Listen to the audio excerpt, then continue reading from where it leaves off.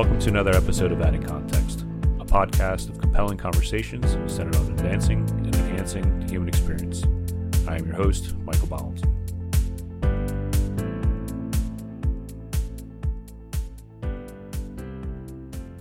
Welcome back to another episode of Adding Context. Today I'm speaking to Jeffrey Calhoun. Jeffrey, pleasure to meet you. Can you tell us what you do?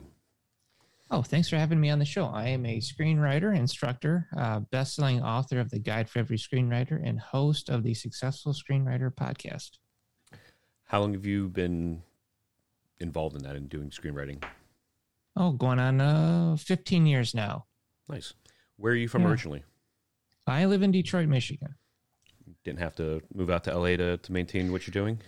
No, I mean, you can if you're going to go be a WGA writer, try and get staffed on shows, things like that. But I'm an indie screenwriter, and it works out. Good. Glad to hear that. So what spurred your interest with becoming a screenwriter? It was a bet. So I knew a guy who was a local editor on a TV show, like a morning show, kids show. I think it was called Bed Bugs or something like that.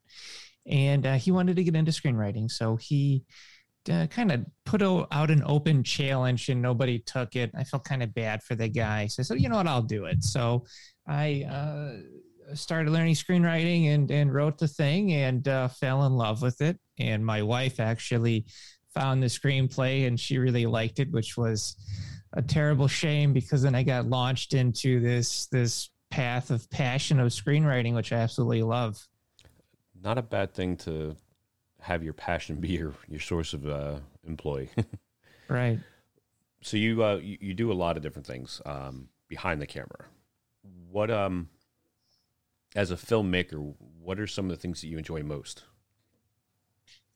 I love coming onto a project that is totally crippled and lost and doesn't have direction. I'm actually working on one right now. I just got off of one where something is so broken, they can't figure out how to fix it. I love that challenge because it sets my mind on fire. So that's what I like to do. So, I'm like the Statue of Liberty of screenwriting. Send me your broken, lost, terrible scripts, and I will try and find freedom for you.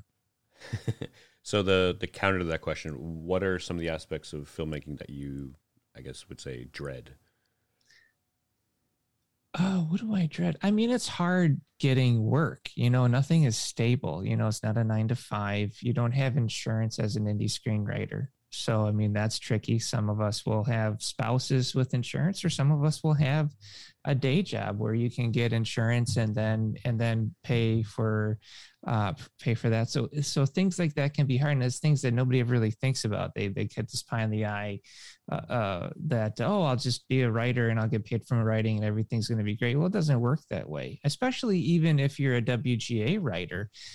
You get insurance through the guild, but only for a couple of years while you're working. Your credits have to be active. Yeah. So if you don't get staffed on a show after a year or two, you lose your insurance, you lose everything. It is pretty crazy. So I think things like finding gigs and really hustling and making sure all of that is good and that you have enough money when it comes to tax season. So I think that's probably the hardest part, being able to hustle.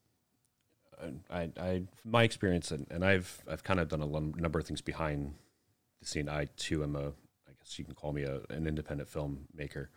I produced a handful of things with a friend of mine. We've written a few things. I enjoy the team building of it, the teamwork. Having some really creative people get together and kind of create something out of nothing. You're founding a business essentially every time you make a movie. Almost from scratch, yeah. And sometimes you can hit it out of the park, and other times it's a swing and a miss. Yeah, of course. About screenwriting, what suggestions or advice do you give some of your students when they're starting out as screenwriters? One thing, I master the craft.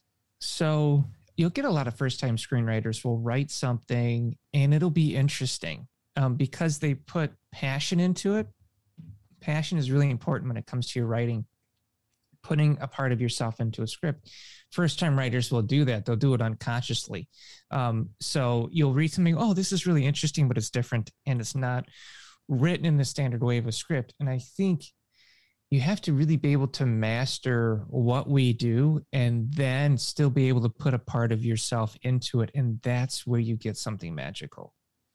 Are there any screenwriters that you admire? Yeah, absolutely.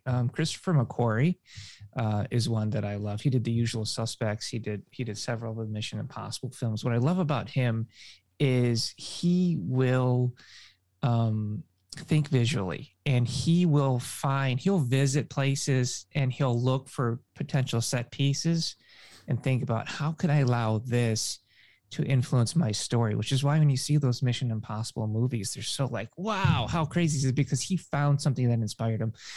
I love that. David S. Goyer, he did some of the Batman films. He went into directing as well. I think he is incredible. He started from the bottom up. I mean, he started doing like a few little action films and then just built this career. He did a show called Da Vinci's Demons, which was brilliant. And again, he's one of those guys, like if you read just like the pilot for Da Vinci's Demons, you're like, yeah, no wonder why this got picked up. It's got everything it needs. I just think he's a brilliant writer. Another guy I like is Jonathan Nolan, who's Christopher Nolan's brother. He worked on a lot of the projects with his brother, and I think his fascination with bending structure is brilliant, the way he approaches it. So I would say those are some of the writers that I just appreciate what they bring to the craft. What do you mean by bending structure? So he's done a lot of stuff with time. And he's taken structure that we normally know, and was able to like tell a movie completely backwards. Which, how many times have you seen that before? I mean, it's absolutely incredible.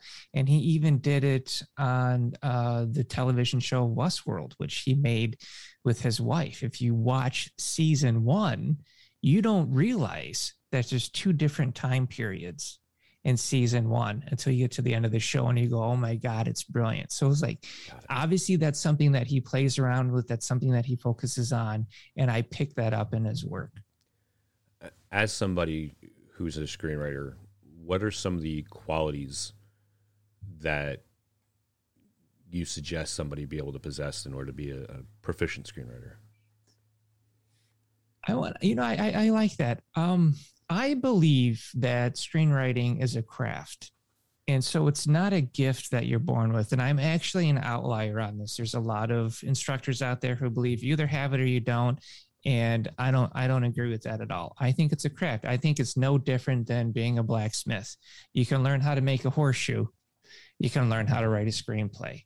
What's different is how do you find a bit of passion about the project that you're working with, and how do you incorporate that into the script? But then how do you work in some kind of a truth, some kind of a universal truth that you understand, that you can express in your work that will reach out and touch someone else who's reading it?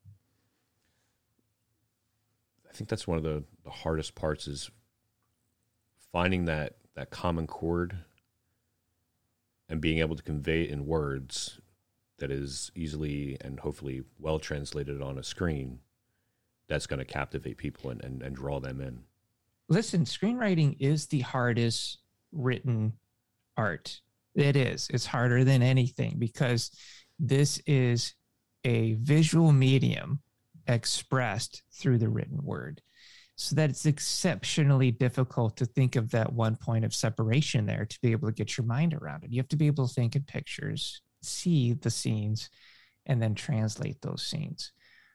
But finding that universal truth, I don't believe is as hard as everybody makes it out to be, because the human experience, we all share similar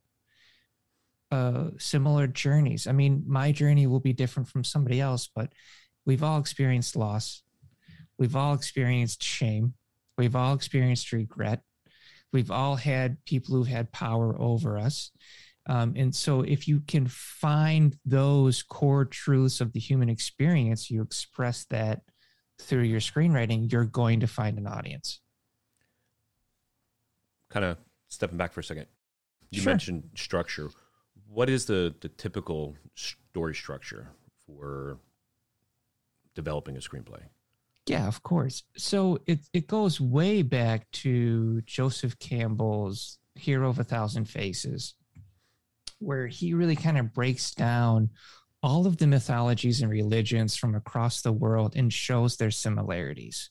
Now, Christopher Vogler came in with the writer's journey and he tweaked that for filmmaking, for writing movies, for writing even stories.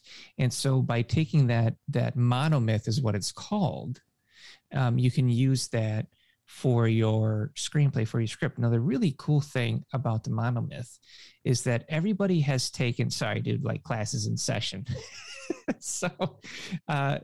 So everybody, screenwriting as instructors, myself included, have taken aspects of the monomyth and used it to influence their own structures. So you get somebody like Blake Snyder, who's got the 15-point beat sheet from Save the Cat. He took aspects of the monomyth and incorporated it into his methodology, just like Christopher Vogler did. And I mean, I took aspects of it as well, and I incorporated it, and I have a 9-point main plot outline that I use in the Guide for Every Screenwriter, which was listed as one of the best screenwriting books of all time. So, I mean, it's everybody has that influence. It's just how do you distill it so that other people can follow it? Right. What are some of the components that you drive for in those 9 points? Yeah. So, I mean, the inciting incident is incredibly important, right? That's that point where like a call to action. So something happens in the central character's life and they are called to change. Now, here's the point that is really important when it comes to structure. The character says no. The character doesn't want to do it. And you have to have that denial of the call because people don't like to change. People don't want to change. So if you have a central character who says, no, I don't want to do that, it automatically endears them to the audience because the audience understands that on a core level as well. I don't want to leave my moisture farm. I'm used to it. I don't want to go hang out with this creepy old dude who lives in the desert and now we got to go on and start hop on a fly ship with a giant dog. You know, I mean, it doesn't sound appealing to me. So when we say no to that, through the audience gets it, but then eventually they accept the call. They have to change, right? And in so doing that, we understand as an audience, you're like, yeah, eventually you have to become a better person. I really like that. I also love 2 huge moments that I used. The midpoint death. So there's a midpoint in any film you've ever seen where everything goes wrong and the character is at their absolute lowest. Now, the midpoint death scene is really interesting because that happens to the character. They have no choice about it. They die and they are reborn anew in that scene, whether it's a physical, emotional, spiritual death. Now, there's another death scene that in the character's journey towards the third act, and that's called the resurrection. And the difference between the two is in the resurrection, the central character chooses to give up and sacrifice themselves for the greater good. And I love the difference there because in the middle, it's forced upon them, but towards the end, they choose to do it. And there's so much beauty in that. I hear a lot of people refer to, typically things are 3 acts. You've got your build up, kind of where the story is basically hitting the middle death, yep. and then the Sitfield 3-act structure. The build down. What are with character development? Is it important to have every character fully fleshed out, or is it one of those things where you really only flesh out the characters that have a lot to do with the story? I think it's important to have any characters that you're using to fleshed out and have a purpose, right? So if you're writing from a character, if you don't know that character, you can't write properly from that character. The other point of having supporting characters in a story is that you have a central character who has depth, that we've spent time developing this character. If you have supporting characters, one of the purpose of the supporting characters is to reveal a different aspect of that central character. Okay. So it helps us understand more of who that person is and shows us more of their development. Now, if you don't have a developed a developed supporting character that has a unique voice, how are we supposed to pull a different aspect out of that central character? Because they're just generic. And at that point, you're just filling space, and that can hurt a script. So yeah, supporting characters are essential to know who they are. Now, when you're in the writing process and you're actively writing it, and say you've already developed these characters, what's going to happen is eventually you're going to get to know them even better and start saying, oh, maybe this character needs to be a little bit more like this instead. And you'll start leaning that way. And that's totally normal. You want to be open to those moments of where your characters start kind of developing themselves and telling you where to go, even though you've done all the work to get there. I would venture to say that maybe 1 in a million scripts that are written really hit home run right on the first draft. How many drafts do you typically go through before it's kind of fleshed Before out? I show it to anybody, 12. Wow. I go through 12 drafts before I show it to anybody. Then after I show it to a producer who likes it, I'll usually go through another 4 or 5 for their notes. So, because what you got to understand is when your script gets to a producer, they consider it draft 1. You could put 100 drafts into that script. As soon as they read it, it's draft 1. Right. So if they give you notes, you're like, well, I've already written it 12 times. They don't care. And honestly, neither should you. So I go through 12 drafts before I make sure that this thing is ready.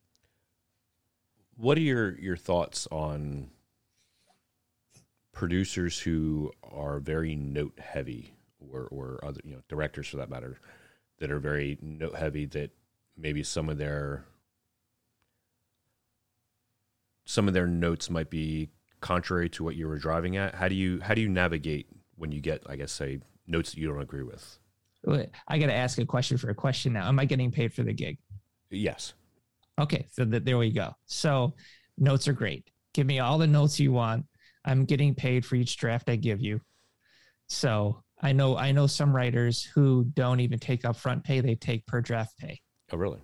Yeah. So a producer gives them notes every draft. He's like, great. Okay, yeah, I'll put that in. That's another however much he baked into his contract. As a writer, your job is to take notes. Right. If you can't take notes as a writer, then you need to make this thing yourself. You need to be the director. You need to be the producer. But the honest to God truth is everybody will have notes. Like a friend of mine, Melissa Rundle, says, she's a writer on the Kung Fu Show. She says, everybody's got to put their stink on it. So it's just going to happen. And that's the difference between a professional writer and somebody who's not there yet. So if a director comes to me, or let's say start with a producer comes to me with heavy notes, I say, okay, great. I look at all of those notes and I go, okay, does this make the story better? What are these notes? Because you have to find the note behind the notes. Sometimes they give you a note on something that isn't working, but they don't know why it's not working. So then you have to look at the notes and you almost have to be like decipher what they're trying to say, and then look at your script and say, why isn't that working? And they go, oh, okay. So a lot of that is taking the ego out. Directors, of course, will have notes because this is their vision going on the board, right? And when you write a screenplay, it's an invitation for collaboration. God, I would hope a director would have notes for me. So I'll take those notes and go, okay, how do I make it better? So it's really about that, understanding that once you turn this in, you sign a contract, you're getting paid. This isn't your baby anymore. Your job is to make this as great as it can, okay, and then take in those producer notes and make them happen. Sometimes you'll die on a hill, but you got to make sure it's worth dying on. Like I had a producer's note that at the end of the script, they wanted everything to be a dream. And I said, absolutely not. I can't do this. And they said, why? And I was like, because you are taking this entire beautiful journey we've created and made it pointless. Right. And he said, no, it needs to be this way. And I said, listen, You're going to have people sitting in the theater who have invested 2 hours of their life into this movie, not to mention how much money they spent on the ticket and popcorn. And then at the end of it, it's all a dream. And then they go, well, what the hell did I do this for? So you want to make sure that they stay invested in the story. And I don't normally die in a hill like that, but if I'm really worried that this is going to kill the chance of success for the project, I will say something. That seems to be a kind of a played out trope of when things get really, really crazy that, oh, it's just a dream. Yeah. It doesn't work. What are your what's your opinion in what's easier to work with? A good script with a bad cast or a bad script with a good cast? Not saying that you wrote the script, just if you were brought in. If you were brought in, if you were brought in to kind of work on a project, would you rather have something that was you want good talent. Good talent. Yeah, you want good talent because I can fix a bad script, man. I'm sorry. Like I sit strong on that. If I have to rewrite it, I will. Like I've been brought on to gigs that had like 7 to 10 writers on the script itself, and the script made no sense. Like this was supposed to be scary. It was funny. I had other ones that were supposed to be a thriller and they weren't. There was no mystery. So I have total confidence in my ability. So I will just be like, I'll take a great talent and then I'll just take that script and I'll rewrite it into something that's worthy of their ability. What is your preferential cap for a number of writers at a table on a given project? Because I can understand having, that many, 7, 8 different visions trying to collaborate to get together. Could get really muddy really quick. They're not collaborating. So what's going on in that type of thing? Because that is different writers that were given different chances to rewrite the script. So the script started with one person, then it went to a team of 2 people. Then from there, they sent it to another person. From there, they sent it to another person. Well, I will tell you this. When I see credits of a script that's been produced and it has 4 or more writers on it, I get nervous because I start thinking, okay, there's something terribly wrong with the script that they have to keep rewriting it to death. So that's when I get nervous when I see a lot of writers on a project. That being said, if they want to bring me in as number 9, I do have mouths to feed. I would be happy to come in and give them my interpretation of the project, and I think I'd knock it out of the park. So I would say that as far as writing with other writers, I'm very happy to collaborate with other writers. You just have to make sure when you're working with somebody that you sync, that you have an understanding of what you're both bringing to the project, that this is not a zero-sum game. It's not me versus you. It's us making this project better. I like that mentality. The idea is multiple perspectives converging into one piece of art. Yeah, especially in comedy. Comedy is essential to have a couple of writers. Like when I write comedy, I have a writer I love working with, Joanne Hess. She's brilliant. We'll sit down working on a comedy, and I know lines are hitting when she is cracking up, right? And then she'll say something, she'll write something, and I will die. And so that's when you know it's working, because it's hard to write a comedy solo because you could think you're the funniest guy in the world and everything falls flat. Right. So, but if you're working with somebody who's got a good laugh, then you know you're making it happen. What genre do you think is the hardest to write for? I mean, for me, I think period pieces are exceptionally difficult because you have to write within the language and verbiage of the time.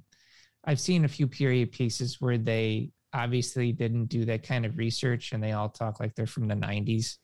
And I don't think it works. It pulls me out of the story. So yeah, I think period pieces are hard because you have to do a ton of research. I mean, none of the pop culture references work because everything was different back then. And the language is different. So, colloquialisms don't match. So I think a lot of that, yeah, I would say period pieces to me are the most difficult. I think the idea that I've seen in some movies and using 10 Things I Hate About You as a good example, they kind of modernized and obviously his stories have been taken and revisioned and repurposed, throughout history of screenwriting. I kind of like it when they take older stuff and freshen up, but I also like, there's been a few times where I've seen it kind of done the other way, where they've taken, modern verbiage and modern things and reversed it where it played out, a couple decades ago. Yeah. Where, how do you, as a screenwriter, instructor, and as somebody that does the things that you do, how do you analyze and dictate what is a good or what is a bad film? Did it make me feel? Was I emotionally invested in the characters and story? That's really it. I mean, you can have a perfectly executed script. I mean, I just read one. You can have a perfectly executed script. Format is perfect. Dialogue is good. But there is nothing there. I have no investment whatsoever in these characters, in this character's journey. So sure, you've technically written a screenplay, but there's no journey there. I'm not interested in what happens to this guy. I don't even know what you're trying to tell me thematically with the story. It's just a series of events. That's a big problem. So yeah, are you moving the audience? Are you eliciting an emotional response in your reading? Are they invested? I'll give you a story. I wrote a script and I sent it out for feedback. And I don't do this often, but I did it this time. And I got some rough feedback. And it wasn't on the technicality of the script or anything like this. It was the guy giving me feedback got so pissed at the ending and was telling me about all of the things that would happen to my character after the story was over. He's complaining about, so she's going back to her ex-husband who's a loser. I never said that in the story. I elicited that might be an option for her, but in the end it was her decision. But he was so involved in her arc, he bought into it, that he was so mad at the resolution of the character that he was talking about things that were happening to her, after the credits had rolled, essentially. And so I could have taken that as, oh man, this is really rough, I should change the ending. But no, I took it as this guy was invested in the story and cared about the character. Right. That's a win. When it comes to dealing with, and I'll use the kind of common topic or conversation that happens between comic book fans with the difference between DC live action and Marvel live action.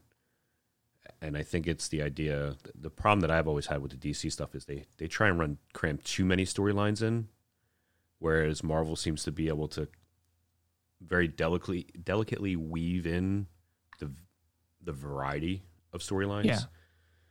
Do you think that's because there's, again, too many kind of chefs sticking their fingers in the pot, or is that just a matter of trying too hard to have something hit? I mean, I'll give you my opinion why I think Marvel works versus why DC struggles. Marvel works because every film focuses on a specific genre. So it works. You have, let's see, you have Thor Ragnarok, which was like a comedy with an old 70s feel to it. So it made it feel like really bright, really flashy, really beautiful. Well, you contrast that with The Dark Knight, right? Which is really kind of gritty and dark and serious. Okay, so those are two different. Fine. Okay. So we go from there. We look at Ant-Man and the Wasp. Well, what is that? That's a heist film. Yeah. Okay. So that works, right? So if we compare that with Justice League, well, what is Justice League? Well, it's a bunch of superheroes trying to stop a main villain, but it's not like a particular genre. So if you look at all of the different films that are coming out in, I'm trying to think of like the latest one I watched, like Black Widow was a spy action film, right? But Captain America: Winter Soldier was more of a thriller espionage film. So they're nailing all of these different genres, which make them unique. Whereas for a long time, DC was just trying to keep doing the dark, gritty Batman. Right. And people were tired of it because they felt like they were watching the same movie over and over. That changed with Wonder Woman, and it changed with Aquaman. Now we started to get more personality and more uniqueness out of the DC films. But by that point, it's a little late to the game. So I think that's why it's working. And the difference of why Justice League doesn't resonate with audiences, even the newer one with Zack Snyder, which I thought was way better. Yeah. Why that still struggles to nail it with audiences versus the Infinity War saga was because we had plenty of character development and time to form relationships with all of those characters. Yeah. Right. So because of that, we really felt for Black Widow when she died because we had been around with her for like 10 years. But with Justice League, we didn't get that development. Right. So they were throwing all of these characters together and just expecting us to care about them. Got it. I'm a bigger fan of the longer cut of the Justice League because I think that gave things more time to breathe. There was definitely more character development. I agree. It made more sense that way. Yeah. What are some of the secrets that you would suggest for weaving subplots in? How important are subplots to scripts? Subplots are essential because they are tied to thematically what you're talking about. So like I'm a subplot guy, in my book, I talk about the secrets of subplots because I found that's something that everybody skips over and never really talks about. And when I would fix scripts, they were always missing subplots. And so that would be like one of the first things I did was work in a subplot. Thematically, you have to know where you're going. What are you trying to say with the script thematically? Then you have a character that is kind of like the living embodiment of that theme. The point of subplots is they come in and they show different alternates of that theme. So the opposite of what can happen to your character will be one of your subplots or something slightly different. So it shows where the central character could be going and what could happen if he doesn't go the right path. So subplots are essential to really building in and making a cohesive script. For people that are just starting out in script writing, they've taken a few classes or online or whatever, do you recommend that they find a mentor to kind of help guide them until they get comfortable and find their structure and their voice, so to speak? Yeah, I do. I recommend you find a mentor that's a good one. You want a mentor who really has your interest at heart, who wants to give back and isn't making it about them. I think that's important. So a good mentor is somebody who reads your script and says to you, okay, what are you trying to say with this? Because that's someone who is invested in helping you tell your story. Where if you have a mentor read a script and they say, well, I think it should be about this, that, and this. Well, now they're making it their story. And that's not a good mentor. So a mentor comes in and helps you tell what you're trying to say in your script in a unique way and kind of help you through the process. I mentor several writers, and I'm even mentoring some as script consultants. So when I do a consultancy, I bring them in and I work them through a script that I fix and I show them how I've done it. And for me, it's always fun watching their eyes light up. And they go, oh my God, I would have never thought of that. How'd you think about that? Well, it all comes back to what are they trying to say? You mentioned a few different, I guess we'll call it jobs that a scriptwriter could have. What jobs, to dive into it a little deeper, what positions behind the camera can a screenwriter have? Because you mentioned consulting, the actual screenwriter. Are there other? Yeah, you can be a. I've come on productions as a script consultant where I've come on and I said this is a good way to get your script going in the right direction. You can be the screenwriter itself.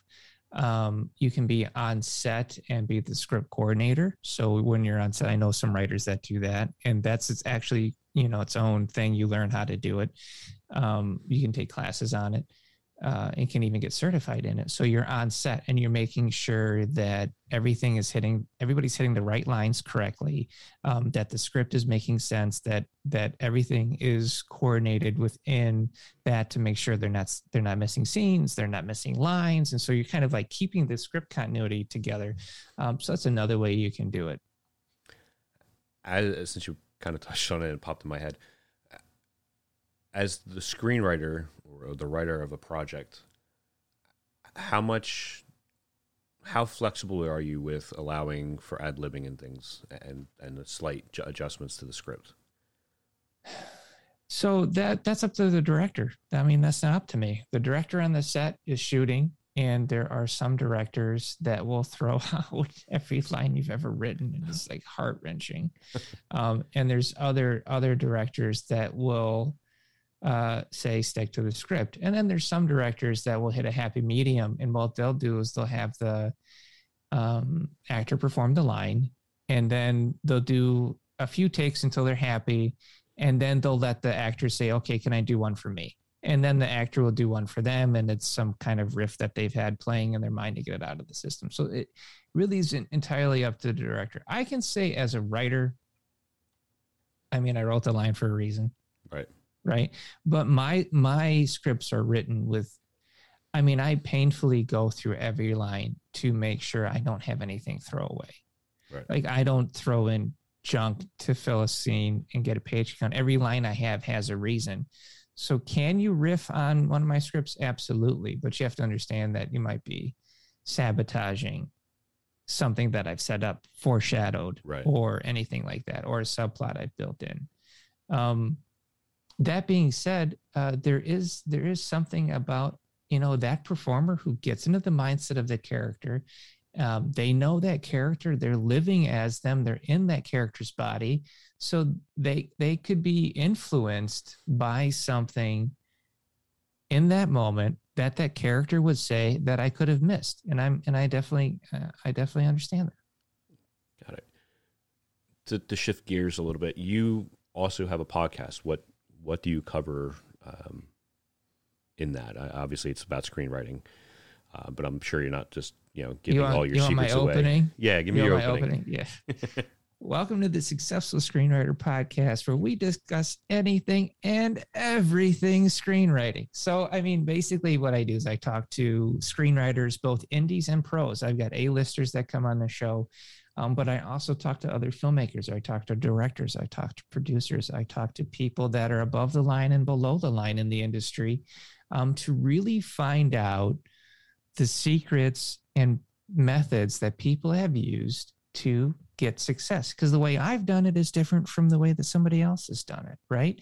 So I figure I've got all these listeners, let me get on as many different perspectives as I can so that somebody listening goes, you know what? I think I could do it that way. And then it inspires them to find their own success. Have you found, a common thread for success or a common line of success? I give it my 3 T's. That's what I call it in the book. It takes time. You got to be tenacious. You got to not give up, and you got to have talent. And with all 3 of those things, eventually your light will shine. Is there anyone you've wanted to have on the podcast you haven't had a chance to get on yet? The funny thing is I started out my podcast wanting to get a certain number of people, specific people, and I got all of them. That was the crazy thing. I remember I was like, I want to get Sid Field. I want to get the guy who wrote the Screenwriter's Bible. Because I got that book behind me. I've read it several times. The guy's a huge influence. Took a couple of times he came on the show, and I was like, oh my God, I'm talking to Dave Trottier. And then eventually I was like, I want to get Chris Vogler. I want to get the guy who wrote The Writer's Journey. He's the guy that really started making the monomyth popular. And it's like, I want to get him on this show. And I got him on the show. Like I reached out to him several times, and it was just crickets, man. I never heard from him. And then one day I got a call from his publicist who said Chris wants to come on the show for the 25th anniversary of his book. And they said, can you make time for him? Like, are you serious right now? I'll make time. Yeah. I was like, let's do it. So yeah. So like I got him on the show. Right now, who I'm reaching out for are just bigger names. I would love to get, a David Gordon, I'd love to get Christopher Nolan or McQuarrie on the show, or David S. Goyer, or any of the guys that I really grew up reading and loving. I'd love to get any of them. The A-list guys are so hard to get because they're busy and you have to go through their managers. I have been able to get a couple of them, luckily, but I keep trying bigger and bolder. I'm a huge fan of Aaron Sorkin's work. Oh yeah, he's brilliant. Just from the newsroom, he has this way of capturing reality, I think. Yeah. And I just love like everything that he's done. He's definitely somebody I would love to have a chance to talk to. Well, the reason why he's so brilliant, one of the reasons why he's so brilliant, is because he's a playwright first. So playwrights master the art of dialogue and conflict through dialogue. Right. And so he was able to bring that into television, into filmmaking. So if you watch any of his stuff, you're always just raptured by this dialogue between two characters. And it's because the guy was a playwright first and then brought that into filmmaking. So he can fill that space so brilliantly. I agree. I think Newsroom was far too short-lived. I would love to see that go on for a couple more seasons. Yeah, that was a good show. So before I jump into the Would You Rather questions to finish up, where can people find your podcast? Where can they find your book? Where can they interact with you? Awesome. Thank you. Yeah. So the successfulscreenwriter.com, you can go on there. I have a membership you can sign up for, and you can get free access to all kinds of stuff. I have Hollywood screenplays that you can read on there for free. I've got videos, instructional videos, uncut interviews that you can't get anywhere else. All of that is available right there on the membership page. My book is The Guide for Every Screenwriter. It was listed as #1 screenwriting book of all time by the Book Authority, which is pretty awesome. That you can find it anywhere. Amazon, Barnes & Noble, Walmart sells it online. It's kind of crazy. And then if you want to reach out to me, you can go on Twitter at ScreenwriterPod. I will make sure to put all those links into the show notes so people can find you. I'm definitely going to pick up a copy of the book just for my own edification and my own knowledge gathering. Awesome. Thank you. So for the fun questions, would you rather travel the world for a year, all expenses paid, or have $40,000 to do whatever you want with? Oh, no, travel the world. I already have traveled quite substantially. And traveling really does get those creative juices flowing. Like if you're stuck at home and can't come up with anything, travel. And it doesn't even mean like fly the world or anything. Like go for a drive. Just get out and move, and you would be surprised where you find influence from. I'm definitely in the same boat. There's so much of this planet that I would love to see. Oh yeah, a lot of stuff. I'm a huge history buff, so the stuff, the histories and the stories and legends of things in Europe and just the planet in itself. I was at the Tower in London, and so it's like it's like 1,000-year-old castle thing over there in London. It's funny, being from Detroit, like our oldest building's like 75 years old. Right? So I'm walking through there and I'm just seeing people like walking right past this thing, like they're going to work. Like they don't even glance at it. I'm like, how do you not? This is amazing. And I was on that. I must have walked it like 4 times. And I just thought it was amazing just taking in that type of history. So yeah, I get it. Yeah. I think people, when they're so immersed with history, they kind of just grow a little blind to it, I guess. It's just becomes, that doesn't matter to them. Yeah. But in the meantime, I'm like, this is amazing. We're enthralled by the antiquity to it. Yeah. Question 2, would you rather have super sensitive taste buds or super sensitive hearing? I already have really good hearing. I actually got tested on my hearing, and they said that I had a higher spectrum than most people. I guess taste buds. I eat my food pretty bland. I'm like an old man. I like warm, mushy food. That's bland. So there you go. I get yelled at by my wife all the time for not putting enough salt and stuff. I think I would want the super sensitive hearing just for the fact that you could kind of eavesdrop on people from a greater distance. I guess. Would you rather be the prom king or the valedictorian? Oh, valedictorian. I agree. Yeah. A little more, less of a popularity contest, I think. Yeah, I guess. And for the last question, would you rather have a terrible boss at a good job or a good boss at a terrible job? I mean, I've had both, dude. Who hasn't? I mean, I stayed at the one with a good boss longer. So I guess there you go. Yeah. People are essentially important. So yeah, I tolerated worse work environment for pretty cool people. Yeah. I think everybody's had a situation where they've wanted to get out, but they're kind of kept because of the people. Yeah. Those are like super easy questions. I thought you were going to hit me with some gotcha shit. I try not to do the gotcha stuff. I probably could, but catching people off guard, and then it doesn't leave on a good note. So no, I've been there too. So well, I thank you very much for the time you've given me, and I will definitely make sure to put the ways that people can find you, and I hope people do reach out and listen to your show. Michael, really intelligent questions. I want to say thank you for that. It's been a real pleasure. Thanks for coming on. Thanks for listening to another episode of Adding Context. You can follow us on Twitter, Facebook, Instagram, or visit us at addingcontext.com. You can also support our show via our Patreon, send us feedback and show ideas to podcast@addingcontext.com.